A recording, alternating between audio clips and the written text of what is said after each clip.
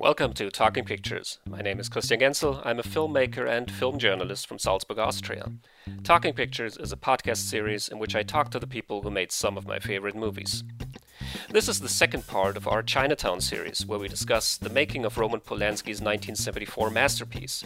And today's guest is character actor Allan Warnick. Chinatown is Allan's best-known role, and if you've seen the film, you remember Allan from the perfect and very funny scene in the Hall of Records, where he plays the stuck-up clerk who tells Jack Nicholson that this is not a lending library. Allan worked on several other films during the era, starting with Dennis Hopper's Easy Rider follow-up The Last Movie, and then appearing in films like Mother Jogs in Speed by Peter Yates, alongside actors like Harvey Keitel and Raquel Welch, Posse by and with Kirk Douglas, Rocky II by and with Sylvester Stallone, and also in the Chinatown sequel, The Two Jakes, directed by Jack Nicholson, where he appears as another snooty clerk. In our conversation, Allan shares his memories of the Chinatown shoot and his other appearances as an actor, and he provides a captivating glimpse of the era itself, including a run-in with Charles Manson. The Chinatown interviews were conducted in connection with our German-language podcast Lichtspielplatz, so if you speak German, please visit www.lichtspielplatz.at and check out episode number 56, which features an in-depth discussion of Polanski's film. Also, make sure to listen to Talking Pictures episodes number 19 and 21, in which I talk to Chinatown assistant director Hawk Koch and to editing expert Bobby Osteen, the wife of late Chinatown editor Sam Osteen. If you enjoy my conversation with Allan Warnick, please visit talkingpicturespodcast.com to check out our other interviews and follow us on Facebook and Twitter. So without any further ado, here is Allan Warnick recalling how he became an actor. Well, I've always been interested in movies. A good friend of mine in high school, David Anson, who went on to become the senior editor of Newsweek magazine, which ended a few years ago, and went on to make the selections for LA Film Festival and Palm Springs Film Festival. He's there now. We went to movies all the time, and it was early 60s, so it was a good time to be going to the movies, and we saw all the, the Truffaut and the Fellini and all the things that I guess you'd consider it the new wave of French and Italian cinema. I went to Beverly Hills High School, which was kind of the center of, most everybody in the area was connected with the film business in one way or another. So there was that exposure. A lot of people had screening rooms, and which was kind of unusual at the time. And, I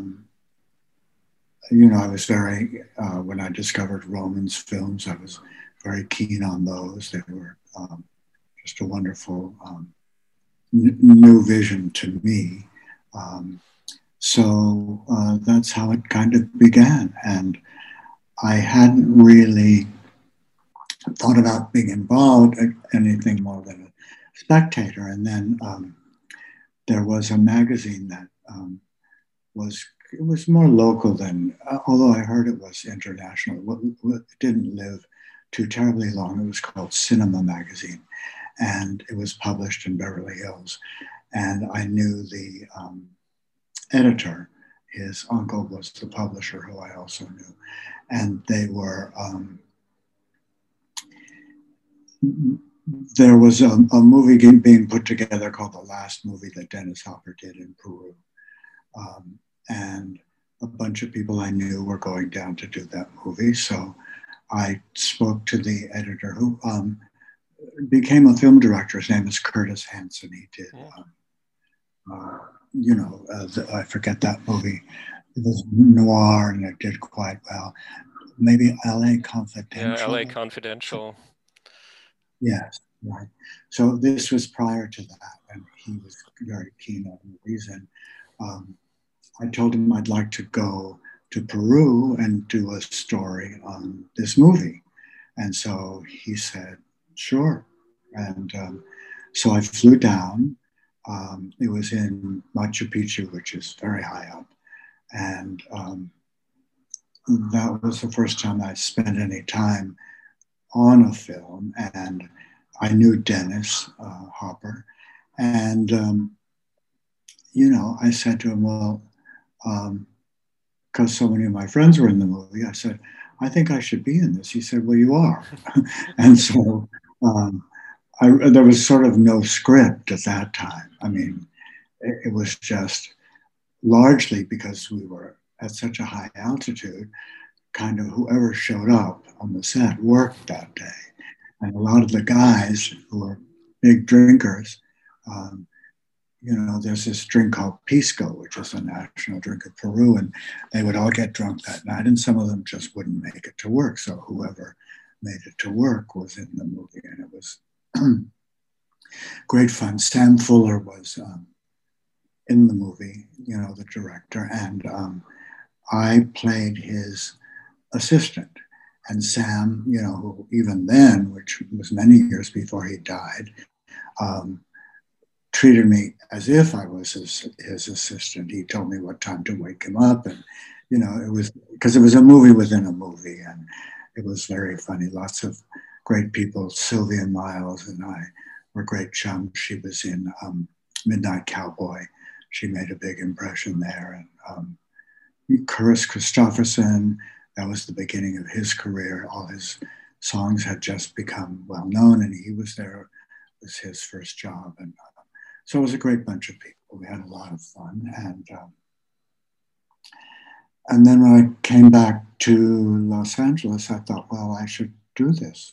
So I got an agent, and I started to do some commercials. And this was, I don't know how far before Chinatown. I kind of lose track.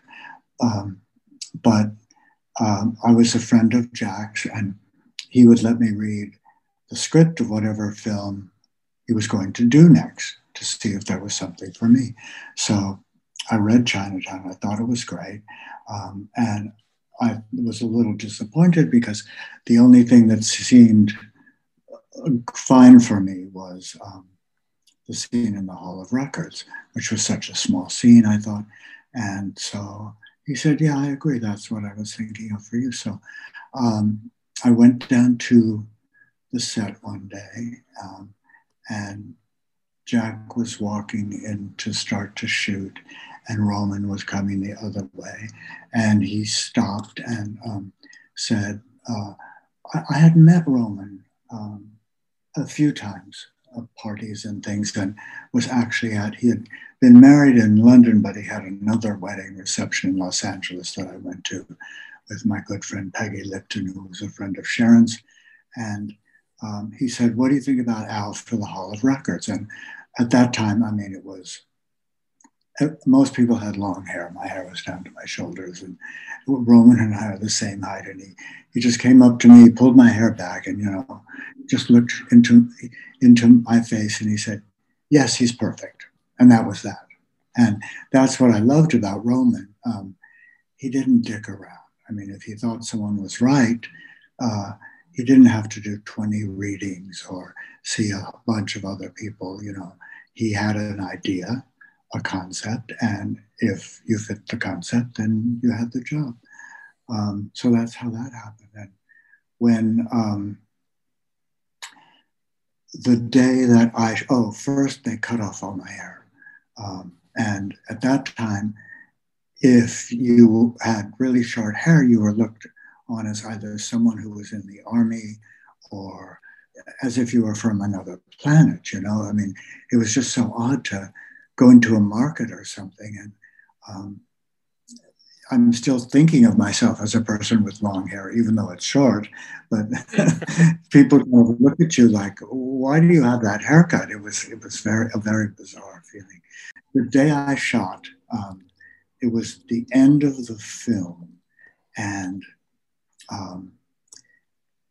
I was working, Harry Dean Stanton, who didn't appear in the film, was working in the morning. He was a friend of Jack's as well.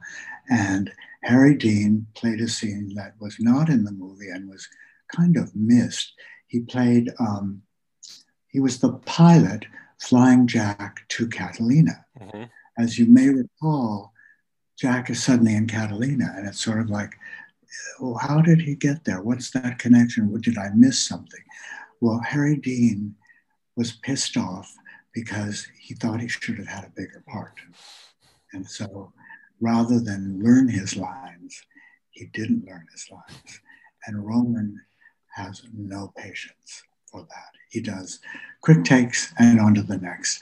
And at this point, if he were able to finish the film that day, everybody would get, because it was under budget, everyone would get big bonuses, the principals. And so to start the day working with Harry Dean, and Harry Dean was hungover and unapologetic, just sort of, so it created a bad sort of setup.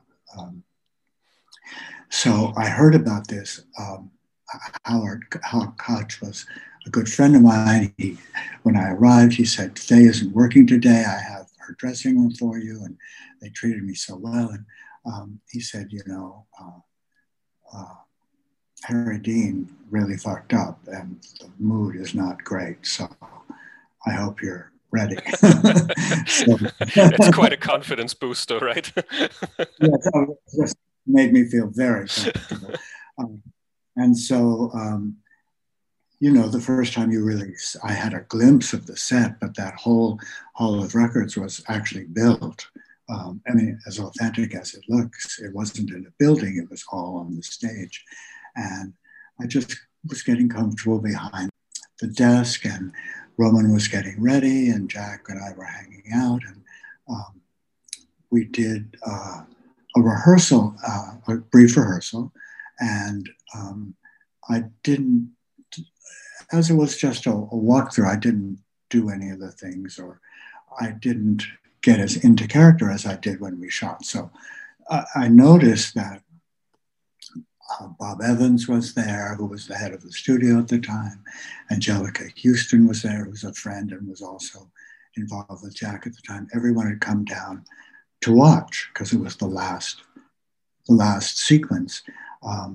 So we did the first take, and it was really good. I think that was the one they used, and Jack was very funny because, he's an actor and a great actor, but as an actor, of course, in any scene, he's a little not competitive, but he said to me after the scene, you didn't do any of those things in the run through, Al. Some of the stuff I did, looking for the pencil, stuff like that. So he was greatly relieved that it wasn't another Harry Dean thing, because there was this sort of view of, oh, great, another friend of Jack. This could be a nightmare. And we, it all went fairly quickly, and everyone was very happy. We finished before the end of the day, and everybody got their bonuses, and it turned out well. But when I left that day, because who knew at that time Chinatown would become what it has become? I was kind of depressed. My thinking was, oh, I got my hair cut off. This little scene, who's ever going to see this movie? Little did I know that for the next 15, 20 years, I would be called on job interviews because of that scene. Because even though it wasn't hugely popular at the time, it seemed as if everyone had seen the movie, and for some reason, everyone remembered my scene. And when I was Jack would have screenings of his movies, and I had met him way before Cuckoo's Nest, before he, became a big star. So we were friends from before him being Jack Nicholson. And we both walked out of the screening at the same time to go to the men's room. And he said to me, yours is the only scene in the movie that gets a big laugh. I said, really? He said, yeah. And so it was a good experience. All in all, it's through the years, it's nice to know that you're a part of something that is a film classic, that is of high quality, that was a great experience. And, my feeling is I've worked with other people on other jobs, nothing of that caliber in terms of quality or writing or any of that. And my feeling is, I've been a part of a great piece of film history, and that's a nice thing to have done. Hmm. Do people So, recognize you from that scene? Do people approach you on the street and say, "Hey, you're that oh, guy"? uh, um, no, because so much time has passed, and they did early on. Around town, around Beverly Hills, people would stop me and say, "Oh, that was so great." But more often, I would get a call from someone who said, I saw I didn't know you were in Chinatown. I mean, this is as recent as a few weeks ago, and so much time has passed. And I heard your voice from the other room, and I came in, and um, you were so great in that scene. It was so good to see you. And oddly enough, um, I mean, I think I look quite different from I did what I looked like in the early 70s, but I recognize people that I haven't seen in 50 years, like from high school. No matter how much they've changed, I can see, because I'm very visual, that person underneath that layer of fat or lines or whatever. So if I'm walking down the street and I see someone I haven't seen in 50 years, I'll say, "Oh, hi, Chuck, how's it going?" And they immediately recognize me for some reason. Hmm. So that's always been the case. Hmm. Yeah, I think you have a very distinctive face. I mean, you were talking about the difference with the hairstyle, and I've seen you in your like in the last movie, for example, before you got the short hair. And I think Mhm. just with your features, you're immediately recognizable. And then through Chinatown and the other roles that you did, just if it's So you saw the last yeah, I've movie? seen it. You're one of 10 people. Ironic part is, you probably know this because you're such a film nerd. The movie went to Venice and it got the Golden Palm that year, and then it went to New York, and there were great expectations. And it was the same year as the Last Picture Show, and of course, the Last Picture Show got all the attention, and it opened to the worst reviews of any movie that had been seen for a long time because it was simply unintelligible. Um, what happened was Dennis, um, there was the movie within the movie that took the first part, and that was really kind of more interesting in many ways than the rest of it because the rest of it just involved him and this girl wandering around, and it didn't make a great deal of sense. And at that time, cocaine was very popular, probably still is for many people, but um,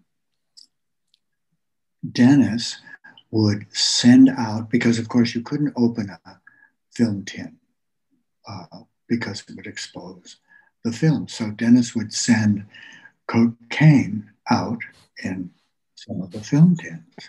So he would have enough coke to get through the editing period. So he got into the editing room with all this coke and spent a year, just assembling something that meant something to him, but basically to nobody else. And one of the moments that kind of changed everything on the location were in Machu Picchu and above. I mean, not Machu Picchu. We're in Cusco. This was at a time when they'd seen few, never mind people from America, but few white people. It was the first time a movie had been shot. They just didn't understand. It was very uh, unique to them. So what happened was, um, and they were happy to have us for the attention and publicity. Um, we borrowed the horse for the Western sequence where uh, someone, I don't think it was Dennis, was riding through town and they blow up the bank. So we got the horse of the chief of police, and whoever was doing the blowing up the bank wasn't really good at judging how much explosive to use. So it was a huge explosion. The horse took off, fell over the cliff, and had to be shot. Oh. So, and this is the chief of police's horse. So suddenly we were not extremely popular. So We knew that, they were going to be looking for ways to get rid of us, um, and that they would be searching our room. So at the end of the day, Dennis had a pickup truck. Everybody would line up with their drugs, give them to Dennis. He'd lock them in the truck for the night. And then the next day when they'd come to work, he'd give everybody's drugs back. But they searched the rooms, and we were not popular after that. But it was great fun. I mean, it was such a trip. It was a month, and then some people went down the Amazon after and got lost, and people would go to Machu Picchu and take acid, and a couple of people wouldn't turn up for a couple of days. One day, it was Laszlo Kovacs on that film, wasn't it? Wasn't it Laszlo? Yeah. He. It was our day off, so we all decided to take a little acid on this hillside, and Laszlo was shooting that. I don't think that ended up in anything, but it was a very informal situation. So how was that? It's interesting because it seems to be such a different way of filmmaking compared to nowadays. It's the kind of production I think that is only possible in the 70s, it seems. Oh, absolutely. What happened, the reason it came about was it was just after Easy Rider. So the studio figured, because they were so surprised at what happened with Easy Rider, well, let's give Jack and Peter and Dennis each $1 million and let them make a movie, and maybe something will come of it. So they all went off and did their movies, and nothing really happened. I mean, Jack did a basketball movie of some kind, and that's just sort of how things went. Everything was a bit of a crapshoot. Well, let's try this, let's try that. And then, of course, it became much more committee and money people and all of that. It's very casual. Mm. It's interesting that this is your first experience in the movie business. This is such an unusual production and such an unusual film that brought you into the world of movies. Yeah. It got a little more constrained after that, and it was never as interesting as that again, because the material was never as good. When you start off in something that has such a strong story. I mean, not. I was thinking of Chinatown, but Chinatown was one of the earlier things that I did. And once you can see that there is great quality, everything else is just sort of, oh well, I'll do this. Mm-hmm. It's credit. How much of that part did you shape on that day that you were there? You do a lot of like little things with a pen that's you're having difficulties writing with a pen, and you do that little sniff with a nose at some point at Jack when he talks to you. Did you improvise those moments? Yes. Yeah. I didn't. I just wanted to be sure I knew my lines, and I thought when I was in Faye's dressing room, waiting to do the scene, because I was, you're called for a certain time, but all you do is wait around for a while, and they were struggling with Harry Dean, and I was a little nervous, and I thought, if you're not going to have fun doing this, then it's not the right thing to be doing. So I just sort of forgot about, I just was able to feel less nervous. And the thing about Jack is, I think most actors will tell you, is he makes it very easy. Because when you work with someone who's that good and that at ease, it's infectious. So I wasn't nervous, and Jack wasn't nervous, and I just thought I should have a good time. So I didn't even think about the things I did, really. I didn't prepare them in any way. They just came to me at the moment. Mm-hmm. So it worked out well. Yeah, absolutely. It's such a perfect little scene, I think, in all of the details. And you're right when you say that, well, it always gets a huge laugh, that scene. I don't think it's the only one. There are other scenes, like when Jack Uh-huh. Nicholson is telling that the Chinaman joke, for example, at the beginning of the movie. But yeah, your scene does get a really good reaction from audiences. Yeah, I like that. That was fun. That was good. And then after that, you know, whenever I'd go on, I did commercials too and other things. Whenever I'd go out on a call, you know, everyone just sort of perked up when I mean, either they knew that I'd done that scene or they realized in the midst of a casting thing that that was why they had called me, that, you know, oh, that scene was so great. And so I finally realized that it wasn't just a scene that would be forgotten. And Roman even said at one time, it was my 30th birthday. I was in Rome at Romans, and Jack was there, and Warren Beatty was there, and it was just a lot of people and a lot of fun. And they gave me this nice surprise birthday party. And Roman said, you know, I think your scene may be my favorite scene in the movie. I really love that scene, and everybody that's seen it that I've ever seen it with or talks to me about the movie just thought that was such a great scene, which was nice. Wow. I wanted to work with him again. The opportunity didn't come up. An interesting moment,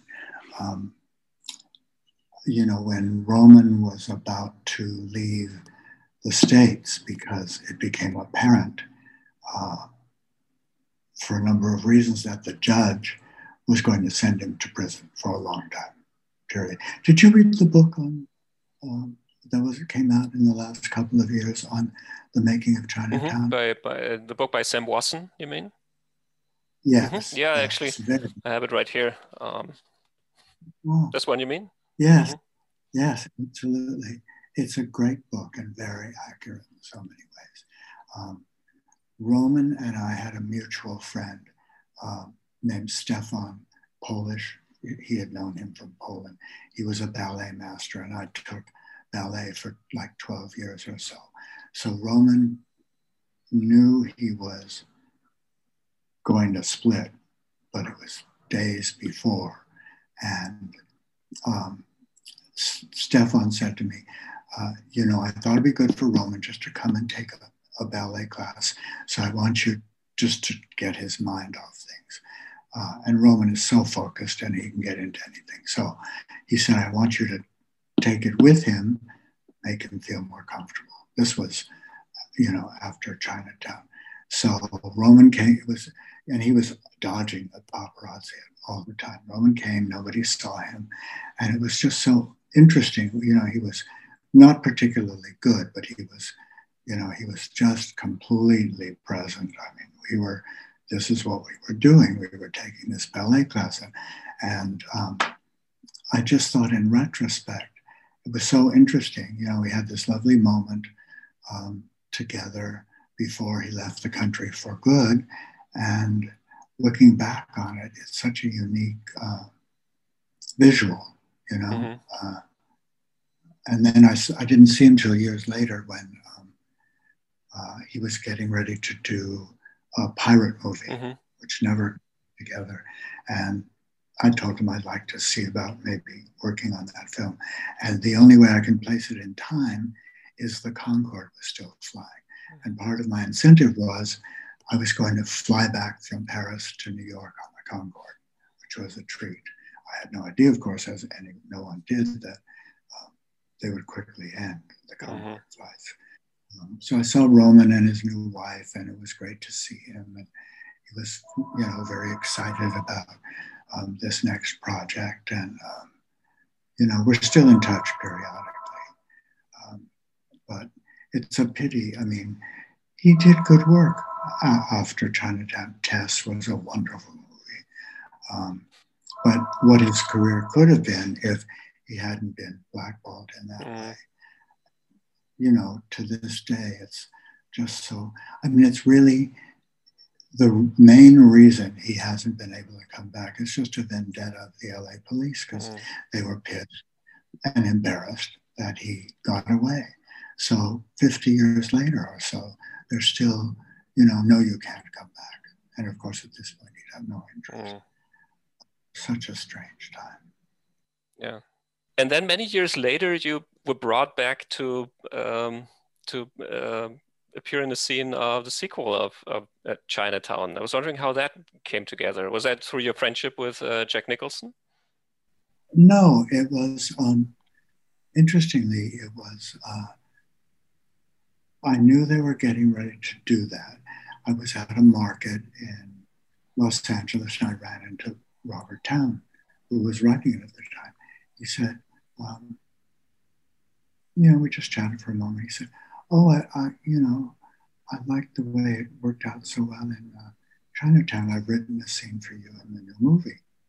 So, to Jake. So I said, oh, that's great. So I wondered, what it might be and didn't hear anything for some time. And then, I was simply cast and had to go, to the wardrobe and all that.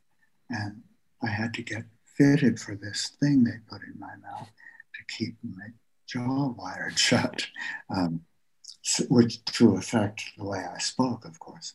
So that was a great help, actually, because it gave you something to work with. And I remember just, driving up to Ventura to shoot that day. And it's always fun to work with Jack. One of the things I love about the way he worked as a director, which I'd never encountered before, but other people apparently do this sometimes. It's so odd when you're doing a movie and you're preparing for a scene that they then yell action. It's like fire. and you're in character and you're ready to go, but it's annoying. So what Jack does is he tells the camera to roll at some point that you never really know when that is, and he just is having a conversation with you, and then we just fall into the dialogue of the scene. And it's so sensible. I thought, why doesn't everybody do this? It just makes it so much more natural. The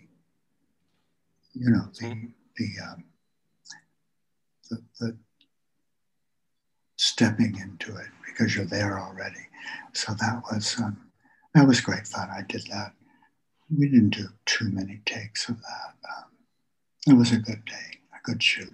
So, I had read the script and, I thought, well, I don't know. And it was only kind of halfway there. And I thought, perhaps it will become more interesting. But then seeing it, I thought, oh no, this is not going to fly. Because, of course, there are the expectations after Chinatown. And then there's this movie. And I of course, couldn't be objective because I'd been in Chinatown and my thinking just was, no one's going to bother with this and it's going to be bad. But it was still a good time. Mm-hmm. It's nice to do. And I was very pleased that Bob thought of, writing me in again. It isn't essentially, I don't think I meant to be the same character. I just think it's meant to be a reference for those who have seen Chinatown. And I'm sure that most people who got to Two Jakes had seen Chinatown and were there for that reason. Yeah. And I think I mentioned to you, I don't know, I think a big part of the reason that Chinatown, well, timing is everything, that Chinatown didn't get the recognition it should have, is it was released the same time as The Godfather. And The Godfather got all the Academy Awards, and Chinatown only got, ironically, the award for screenplay. Mm-hmm. And of course, Town was still pissed off because Roman changed the ending. definitely. Yeah. Yeah. And the two Jakes then went up against The Godfather 3, which is in Yeah, a nice kind of symmetry, I guess. exactly. Exactly. Yes. But yeah, I actually saw you as the same character. I mean, I think it's not. I think you have a name. The character has a name in the credits of the two Jakes, and in Chinatown, it just says like Hall of Records clerk or something like that. But to me, you're Yeah. the same character. I was telling somebody about how you appear in both movies, and I just said, well, he hasn't Um, gotten friendlier in 16 years. yeah, it was fun to, and easy for me to be that particular person. That was cool. And when I look back on, I mean, I've only seen Chinatown maybe 3 or 4 times, but um, sometimes it's on TV and I'll catch my scene. And it's so interesting to see yourself that long ago. Mm-hmm. And I remember one of my main thoughts when I was um, just about to go on to shoot the scene. Roman looked at me and he said, because, I'm young, I was young and my skin was really good. He said, your skin, it is too good. Go back to the dressing room. Tell them to put pimples on. And I said, oh, fuck. Not only do I have no hair, I have to look like shit. So it was, I just thought this close up was going to be a nightmare. But, it was right for the character. I totally understood. It was very fun. Yeah, absolutely. I think the contrast between Nicholson and you is great in that scene, and I think those little details sort of sharpen that contrast and make it a little bit more funny. Yes, yes, I agree. Well, that's what Roman was so good at, those kind of subtle. I mean, nothing escaped his vision. Nothing. There was no part of the frame that he hadn't examined.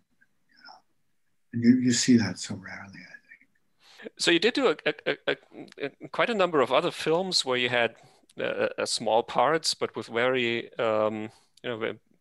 people who are or who became very famous, like Oh yeah, the Kirk Douglas Western, for example, Posse. You're in that one. Do you remember that one? yeah. Well, of course, I was there a month. It seems in old Tucson, which was a western town that was used a lot for western settings. Um, I remember that because Kirk was such a pain in the ass. he's first and foremost an actor, you know, and he wants a great deal of attention. He had a lot in common with Stallone, and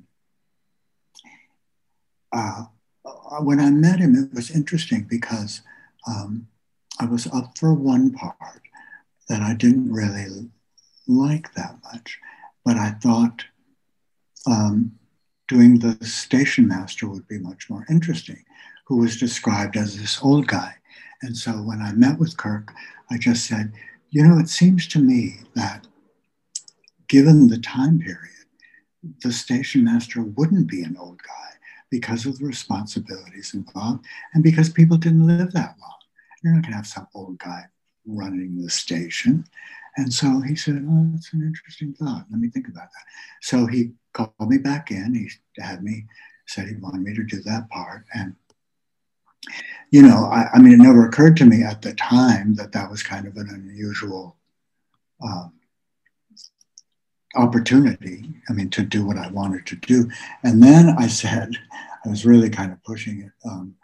I had a meeting with, there's this thing on movies that I always notice. Either the wardrobe is wonderful and it looks lived in and the characters look appropriate, or the wardrobe is costumes of the period. And you can immediately spot a costume picture because the clothes haven't been worn since they were put on for the first time for that shot. The wigs are bad, things are just out of whack. So I met with the wardrobe person, and of course, on Chinatown, we had Anthea Silbert, who was one of the great uh, costume designers. She went on to production, and uh, so I said to Kirk, I said, I worked with Anthea Silbert on Chinatown, and we have such a great rapport, and she's so good at wardrobe. I'd like her to do my clothes for this movie. And he said, really? I said, yeah, she's fine with it. She's down at Western costume all the time. He said, all right, So, he was starting to maybe see that I might be more trouble than I was worth. Um, and Posse was such a bad movie. It was such a dated kind of script. And, Kirk was Kirk Douglas, and he was very famous, and he did a couple of good movies. But a Kirk Douglas movie was basically Kirk Douglas with his, shoving his cleft in your face. He was just this guy, although he did some good work. So on the movie, there's just so much waiting around, but there were some very interesting people on the set. And he would say things to me like, I'd be waiting for a close up. Oh, actually, the thing I remember most is, did you see the movie? Mm-hmm. No, you yes, did? Okay. You remember the sequence where I had to run up the water tower? Yeah, with the burning train that comes into the station. Yeah. Yeah. So I said to Kirk, I said, what's going to prevent me from being burned alive in this sequence? Oh, don't worry about a thing. And so, I was like, well, here, train's getting ready to come. I have to do this thing. And I couldn't think of a way out of it other than to say, I really don't think I'm going to do this because it's terrifying. And it was, the heat from the train, and he had me do it 2 or 3 times. But, he developed this, he treated me a bit like I was his kid. And it would be like, okay, now, I want you to walk up into this close up. I don't even know why I'm giving you this close up. That was sort of this general attitude, which is such a good setup for a close up, right? And he was like that throughout, just sort of slightly pissed off. And he was that way with so many people. But I just remember one day I wanted to ask him something, and I went into his dressing room, and he was with an eyebrow pencil drawing in his cleft so it looked even more pronounced. His pants were around his ankles, and he was getting what he said was a B12 injection. And I thought, it's so funny. This guy who looks so muscular and forbidding has the skinniest legs I've ever seen in my life.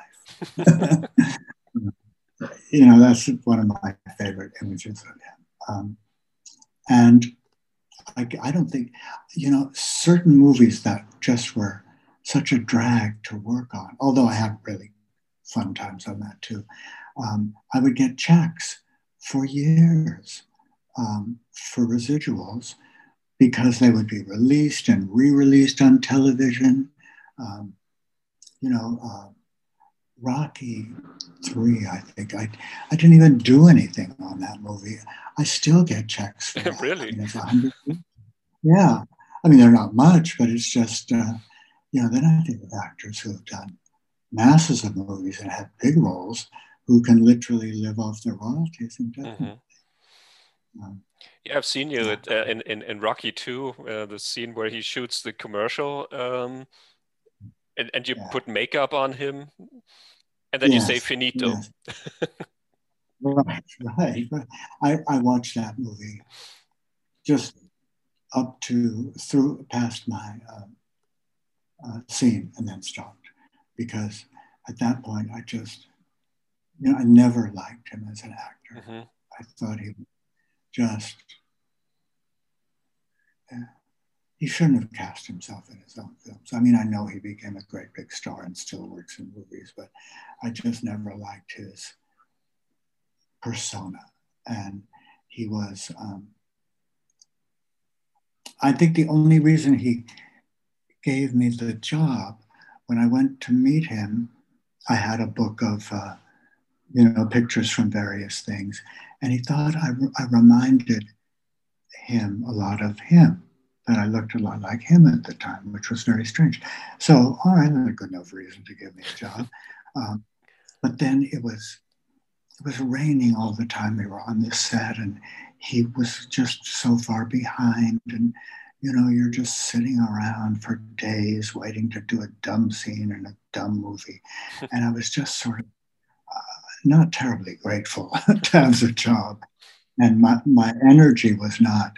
See, a lot of actors hang out on set all the time to either they're interested, which I doubt, because if you're not working, why would you be interested unless it was a great director, a great scene, or just because they sort of feel the director or the star expects you to be there.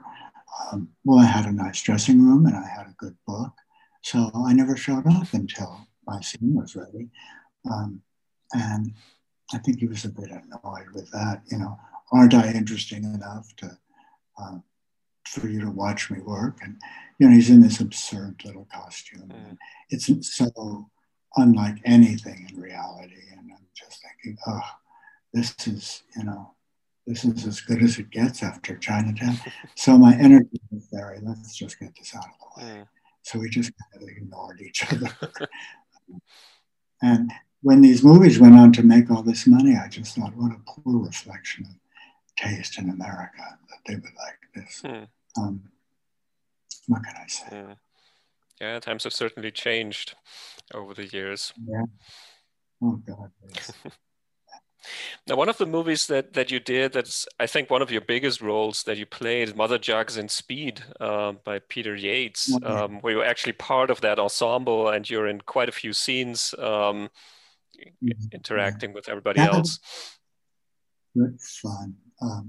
Peter Yates wasn't much of a director. I don't think he ever gave me any direction that I recall. There were a lot of people, Cosby and Raquel and Harvey Keitel, who was just sort of, who's this guy? But I became very close friends with Dick Butkus, who was my partner in the movie. And he was a very famous football player. And I had no interest in football, just, a bunch of guys bashing each other. So when I met Dick, he was, guys just worshiped him. If we went out to dinner or something, because we spent a lot of time together, guys would come up for autographs. They just, and then want to talk about some play and some game. And he was very polite. And the first thing I said to him when I met him was, I've never seen a whole football game, so I don't have that to talk to you about. And he was just so relieved, and we were so different from each other that it was fun to hang out. And he was very Catholic. He had 3 kids, and he's still alive. I have to be careful what I say. I try to be kind when people are alive. But I adored him. We had a great time. In fact, I was living in Malibu at the time. He was living in Florida. And not long after that, he moved the family out to Malibu because he liked it so much. And we were just great buddies. So that was the good part, because we just hung out together, Raquel surprised me because she was so tiny and so fragile. And she always photographed so big. She photographed so well. She was just this tiny little creature and seemed tense. She just seemed really tense all the time.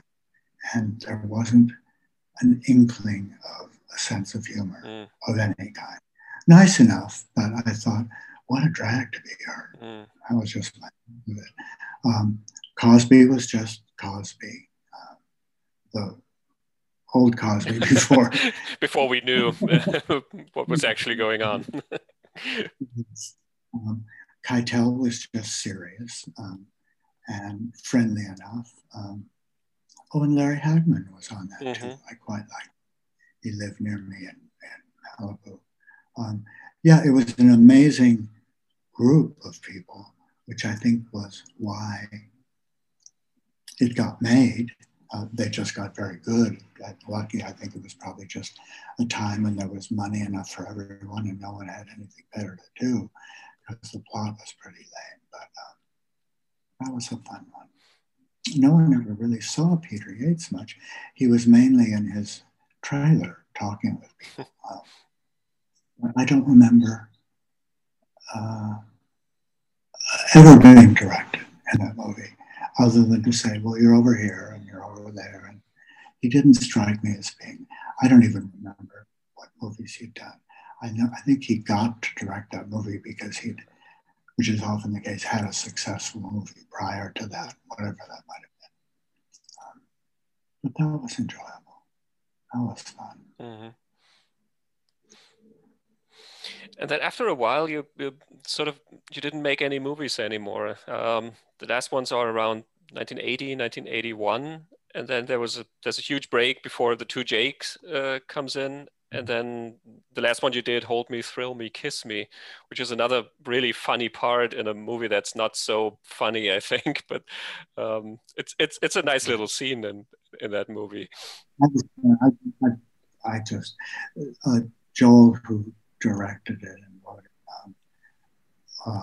was a friend at the time. And so he asked me to do that. I said, sure.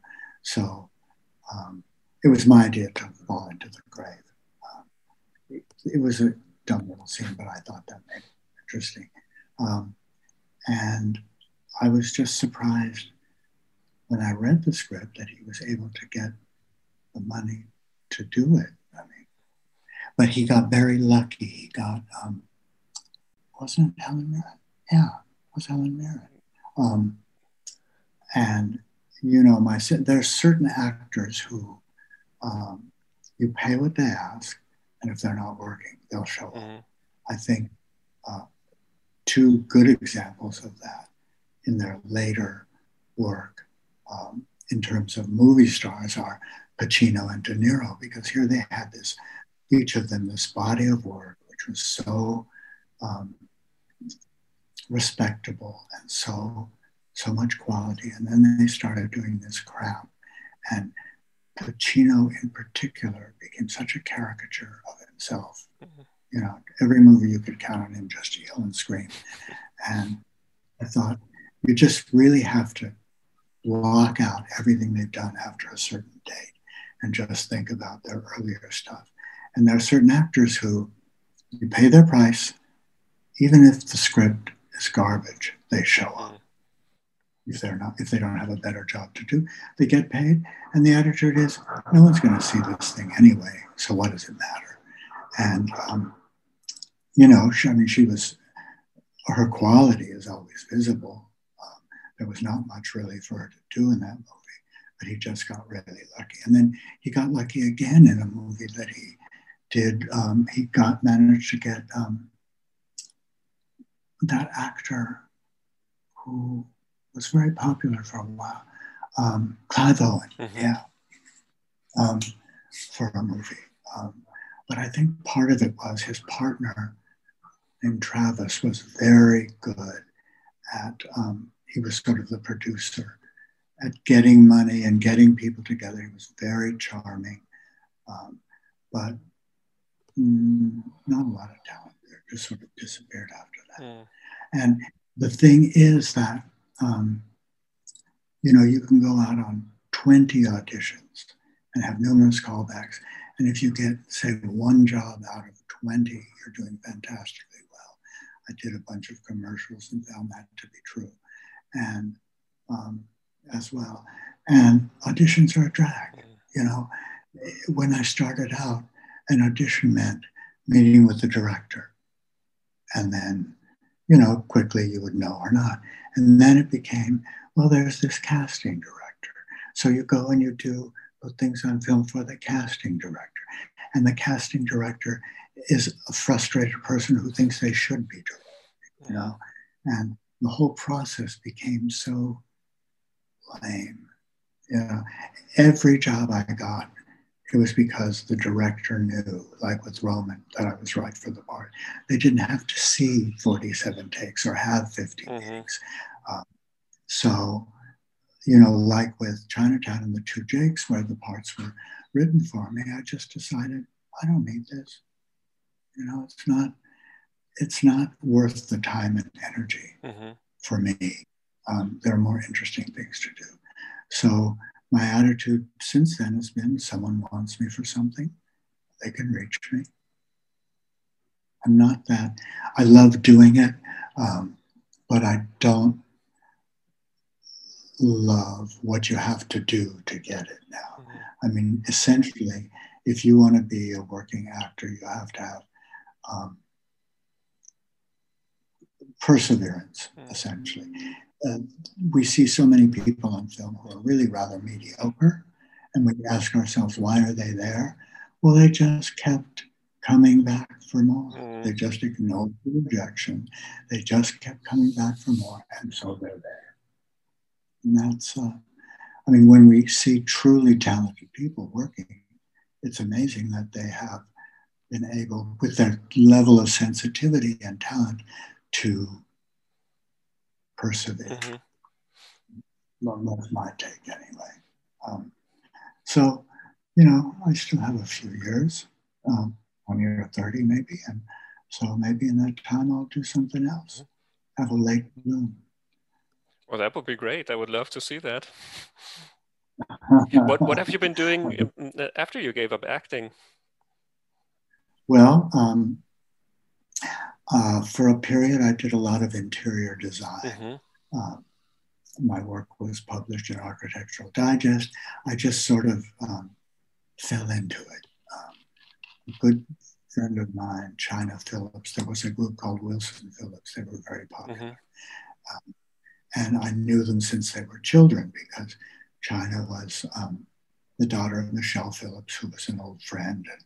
And the Wilson girls were Brian Wilson's daughters. So this was when they first became famous with their big hits. And I don't know if it was true in Europe, but so they had new money, and China got a place. And she said, look, I'm going on the road for a year. You have great taste, just make it nice. So that's an ideal situation. It's like you don't have somebody who thinks they have taste coming up with very bad ideas, which is usually the case. So I just did it. I mean, I always saw everything when you look in a room as an empty canvas. So you just fill it. And I had a natural sense of balance and composition and color and all that. So I did that. But then the only problem with that is people. People and their bad ideas.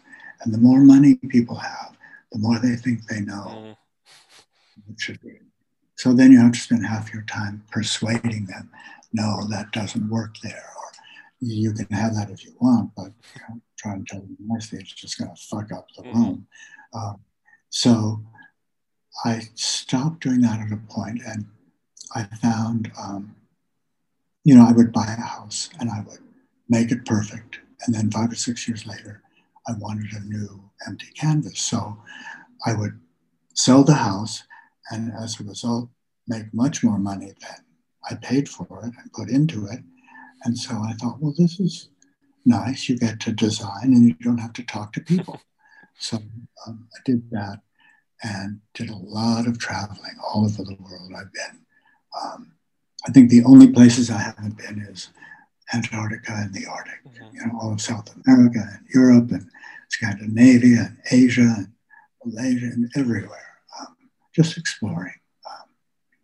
And then I've been coming to Hawaii since I was a teenager and love it here. So I always thought, if the occasion arose, I could get something and look at the sea. It would be lovely. So I got this 10 years ago. And then, I'd always lived in Los Angeles, except for a couple of years in England. And it never occurred to me to live somewhere else. But suddenly I realized when my parents were in their 90s, the only reason I'm here is because they're still alive. Let's get out of here. So I moved to Palm Springs. I'd come in to visit my parents every 6 weeks.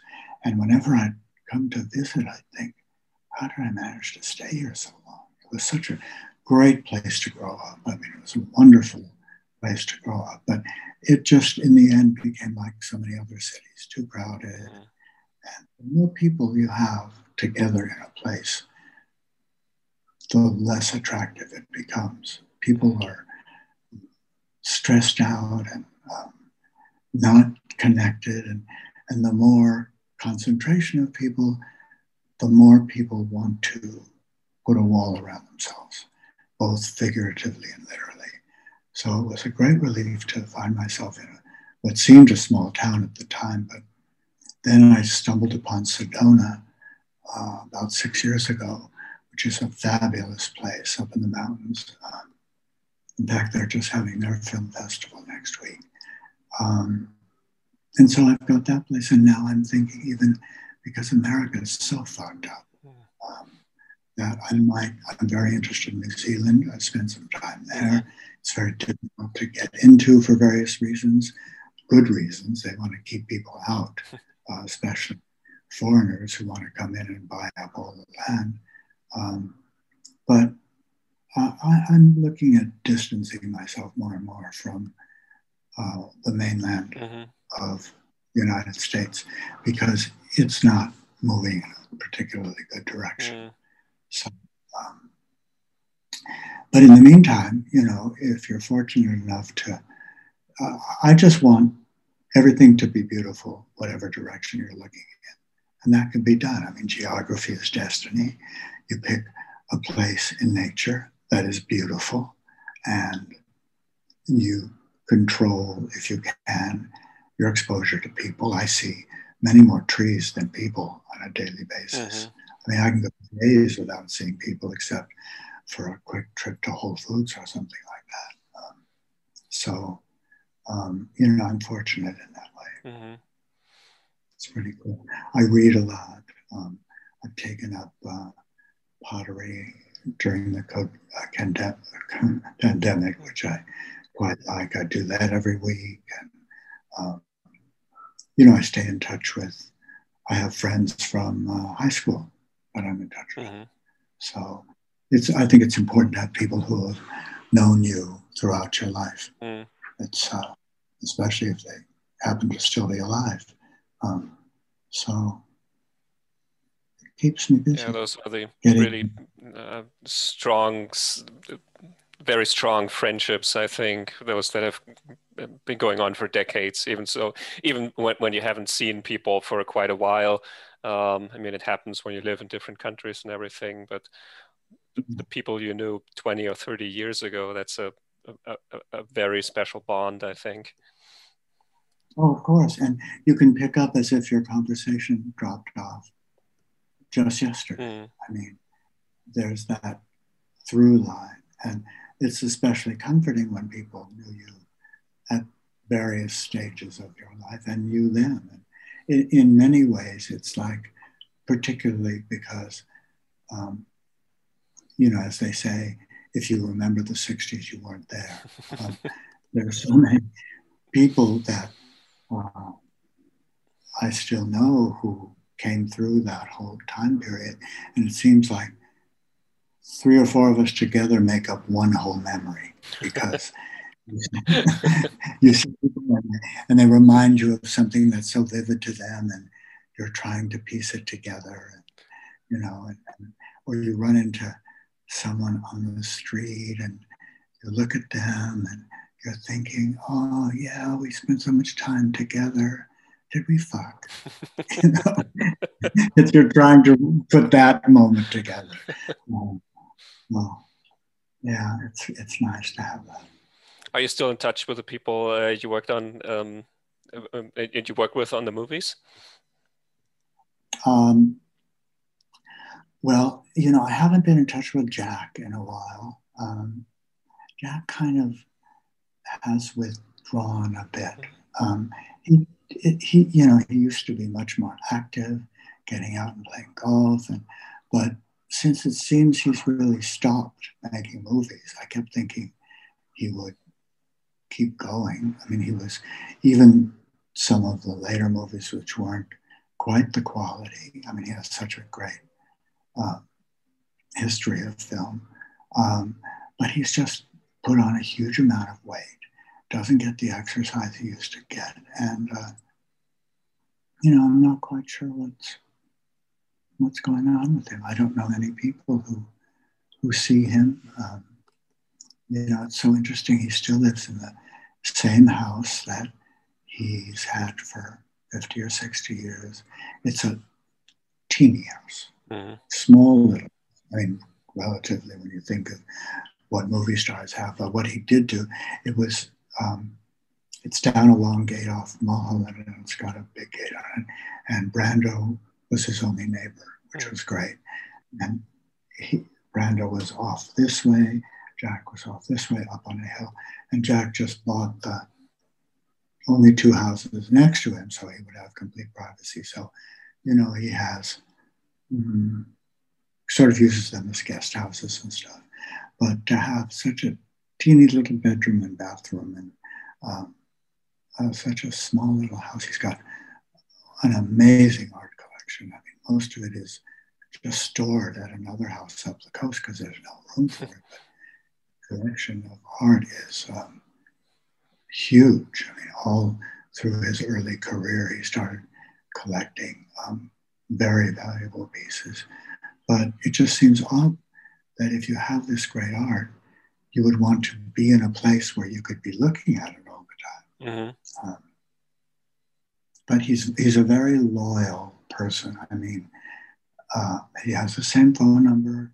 If I called him today, I know he'd take my call.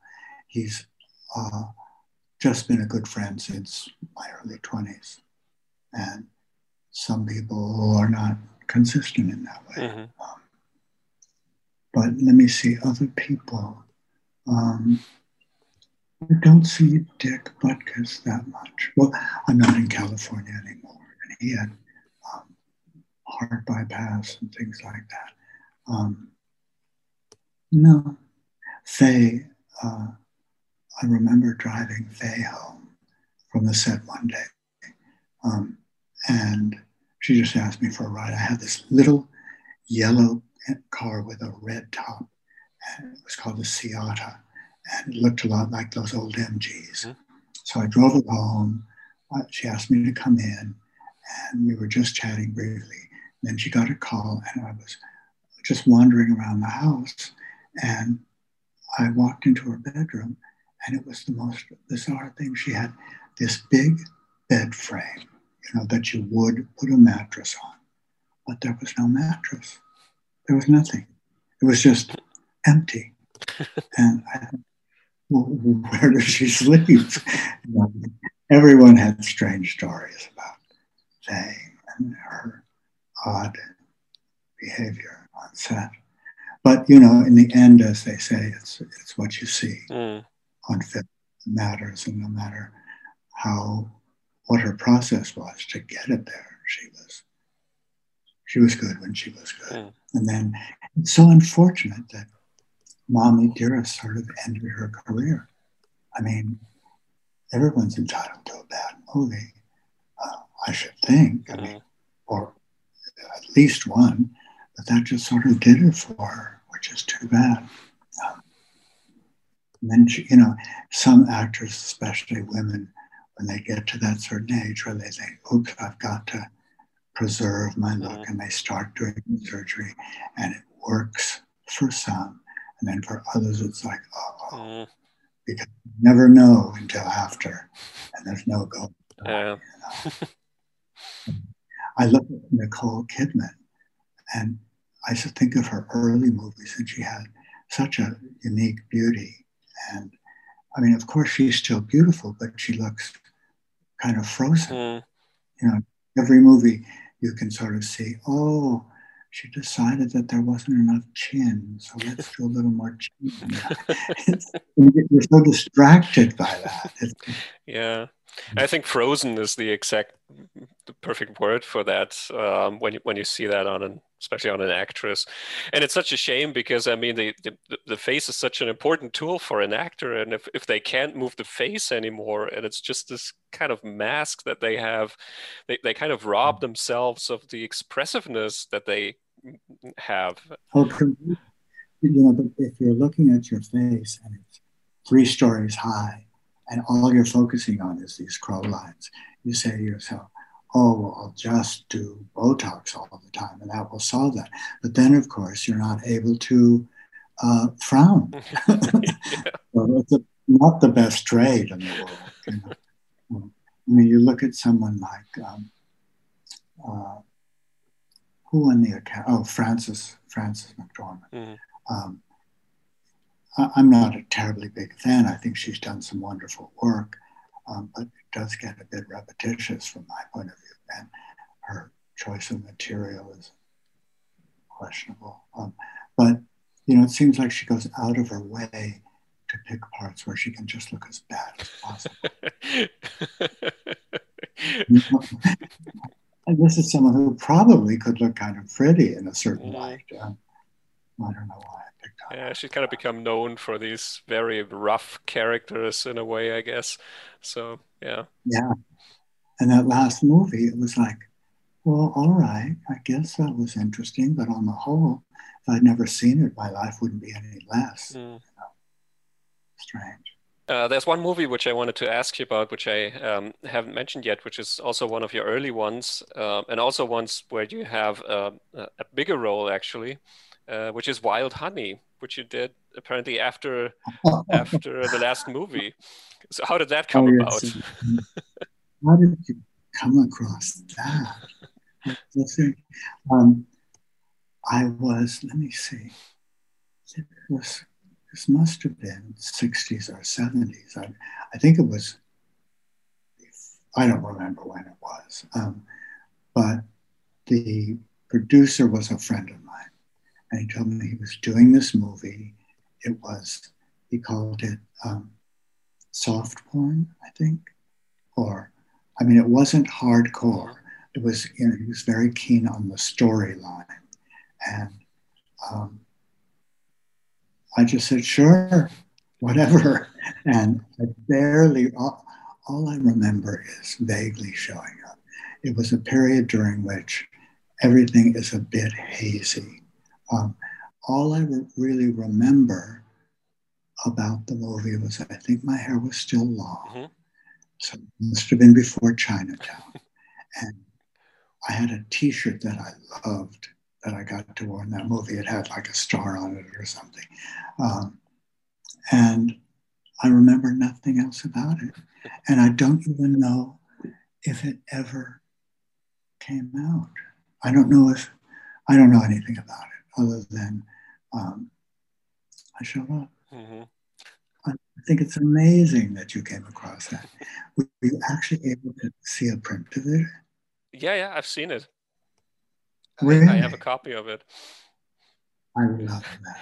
Wow. And it's such a it's so funny to see you in that movie when you since I know you from Chinatown and the difference is just so great. I mean, like you said with the hair, you have long hair Oh, there, and you play this sort of this cult leader who is this just very counterculture kind of Charles Manson type in a way, and to see you. yeah, Yeah, I know you as the kind of very uptight clerk who's very rigid about everything, and then see you in that part yeah. as a cult leader. That was brilliant.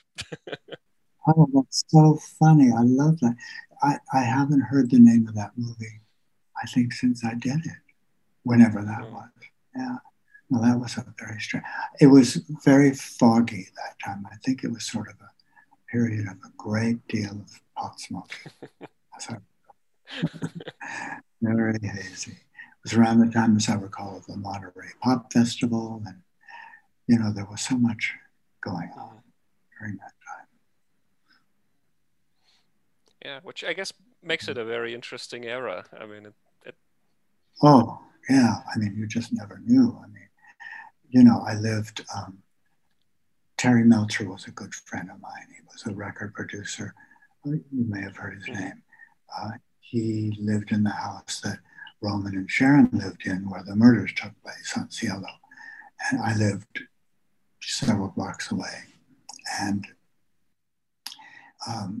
he was a good friend of mine. I spent a lot of time with him up at that house. And we traveled a lot all over the world. He produced The Byrds, who was a big group. He did that song, Tambourine Man. His mother was Doris Day, who of course was Doris Day. And one night, he was kind of living with Candice Bergen at the time. And she was working on a movie. I spent the night up there because sometimes you get loaded and it was a winding road down and you just don't leave. And in the middle of the night, he said, "We have to leave." He had a place in Malibu. And he never came back to that house for some reason. And then Roman and Sharon took the house. And I had unfortunately met Manson through Terry and Dennis Wilson, who was in the Beach Boys, a year or so prior to that. And he was very creepy. I didn't like being around him.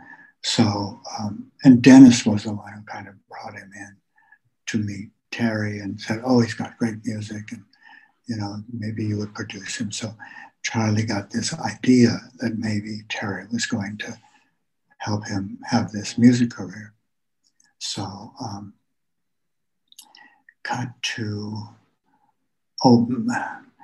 Manson actually found out where I lived because this girl who was driving me crazy, who was following me all over, very rich girl, came to my house one day and I was in the middle of a project. And I said, "Listen, do me a favor." She had met Charlie as well. And I said, "I'm told Charlie has this lovely ranch. Why don't you go out there for the weekend? Then when you come back, I'll have some time, So off she went. And then she came back a few days later looking slightly deranged. And she said, "Oh, Charlie's out." In those days, to get a divorce, you had to go to Nevada because you could get a quick divorce there. And so she said, "Oh, Charlie's outside with the girls and they're all on acid. And I told them I would come back to the ranch with them, but I'm going to have a miscarriage." So she went into the bathroom. She said, "Tell him I can't come back." And so, this was sort of not an unusual situation. It seemed unusual at the time, but typical of many issues that would arise. So I went out and said hi to Charlie, and the car, it was an old Studebaker, and there were two seats in the front, but in the back, instead of seats, there was just hay. So there were a bunch of girls on acid in the back in all this hay. And I said, Charlene really wishes she could come back right now, but she has to go back to Reno to finish her divorce. And he said, "Oh, okay, do you have any acid?" I said, "Actually, no." He said, "Okay, well, I'll remember where you live," and drove off. And yes, exactly. So it wasn't long after that she had the miscarriage. She went back to Washington. There were many more chapters of that. And then, the night of the murders, a group of us were leaving the Daisy, which was like the club of the time, the equivalent of the Studio 54 in Los Angeles, only way before. So John Phillips, the Moms and Papas, several of us were walking out at the same time, and we'd all been asked to stop by Roman's because Roman was out of town and Sharon was having some people over. But it was like a weeknight and we didn't go. And then the next day we hear about all the murders and everybody's calling around and trying to find out who was there. And it never occurred to me. I mean, it never occurred to me. I had a couple of other encounters with Charlie when it became clear that that's who it was. It was such an odd feeling to not only know the people who were murdered, but to have had this encounter with the murderer. And I had the FBI visiting on a regular basis for the next year. You know, they'd come around and want to ask questions about a particular time. And, you know, I could remember maybe a season. It was summer. What year was that? I remember summer. He said, and the FBI said, how come all you people can remember a time of year and not remember the year? Which I thought was very funny. So then after they caught Manson, he said, you know, here's a number you can call anytime because some of his people are still out there and we don't know, you know, it was like everybody had security people and all that. So that's when everything kind of changed because up until then, you know, parties at John and Michelle Phillips were just open. I mean, if you heard there was a party, there was no one at the door checking to see if, you know, what your connection was. So from then on, things naturally changed radically. And Charlie's dead, I think. So I think he died in prison. Yeah, that was an odd time. I can't even imagine what that's like to, I don't know, to have come into contact with such a circle, and then in retrospect, you sort of you realize the seriousness of that, and the also how lucky you were that you weren't deeper in those circles. Exactly. Yeah. No, it was just so bizarre. And the thing that strikes me as particularly interesting is all these years later, people with all the murders that have taken place and all the similar situations, they still remember the Manson thing. I mean, people who are too young to have even been born at that time, the name resonates. I find it to be, I guess it's just the way some things stick, you know. Very strange. Yeah, I think it sort of represents something. I think Sam Wasson actually says that in his book, that there are actually two dates where the 60s ended, and or a couple of occasions where the 60s ended, and that was in 1968 after the assassination of Bobby Kennedy and Martin Luther King, and then in 69 with the Manson murders, that's where the 60s ended, period. And I think because it symbolizes such a sort of the dark side of that era, I think that's why it's become such a reference point.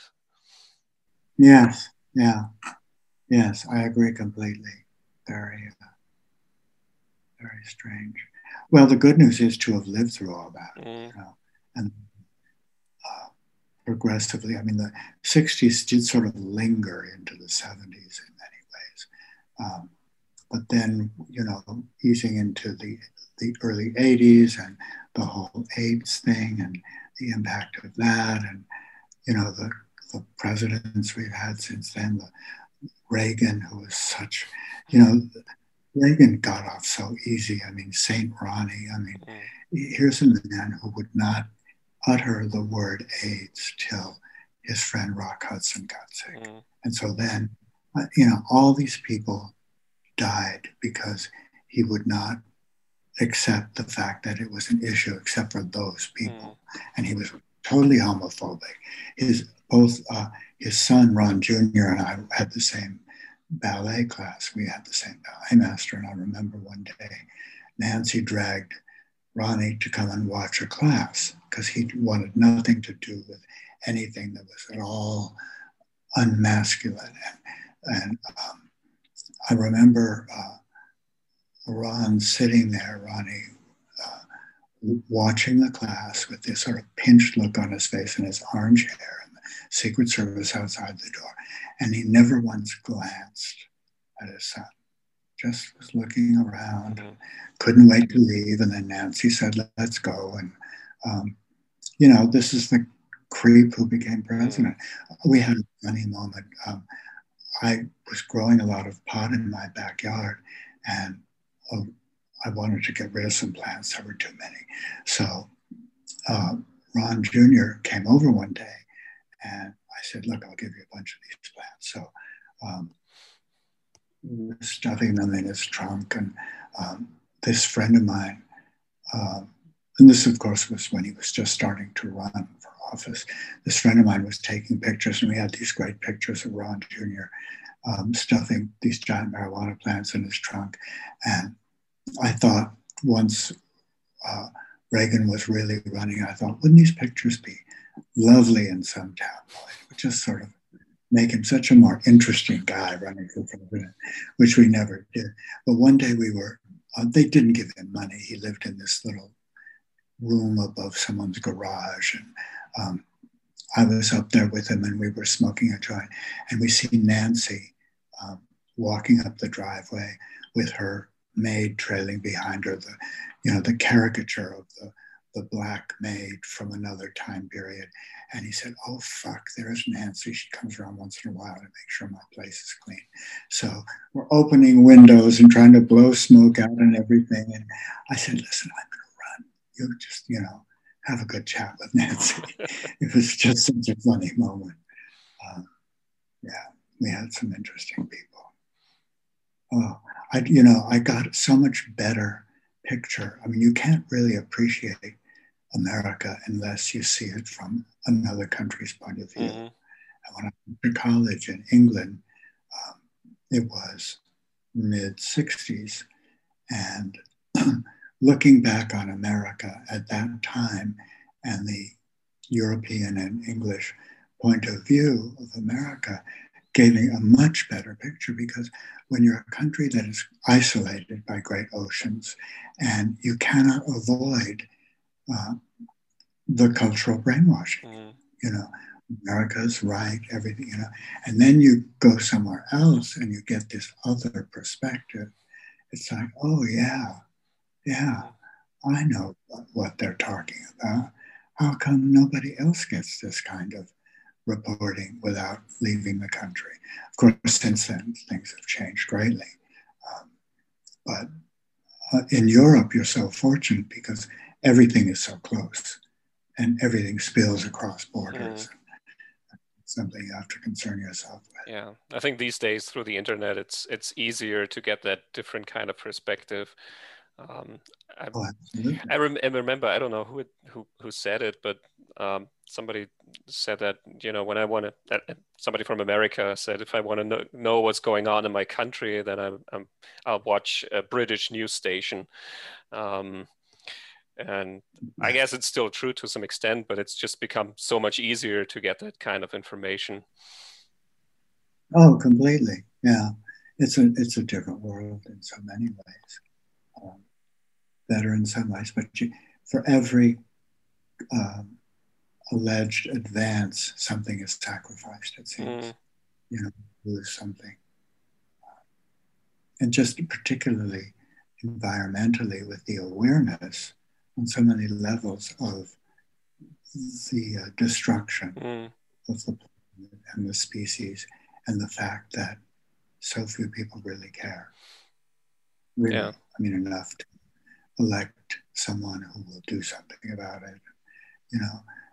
I mean, the planet won't survive unless we make dramatic changes, but all anyone's concerned with is next week. Yeah, and how to make a profit and how to let everything grow beyond comparison. Yeah.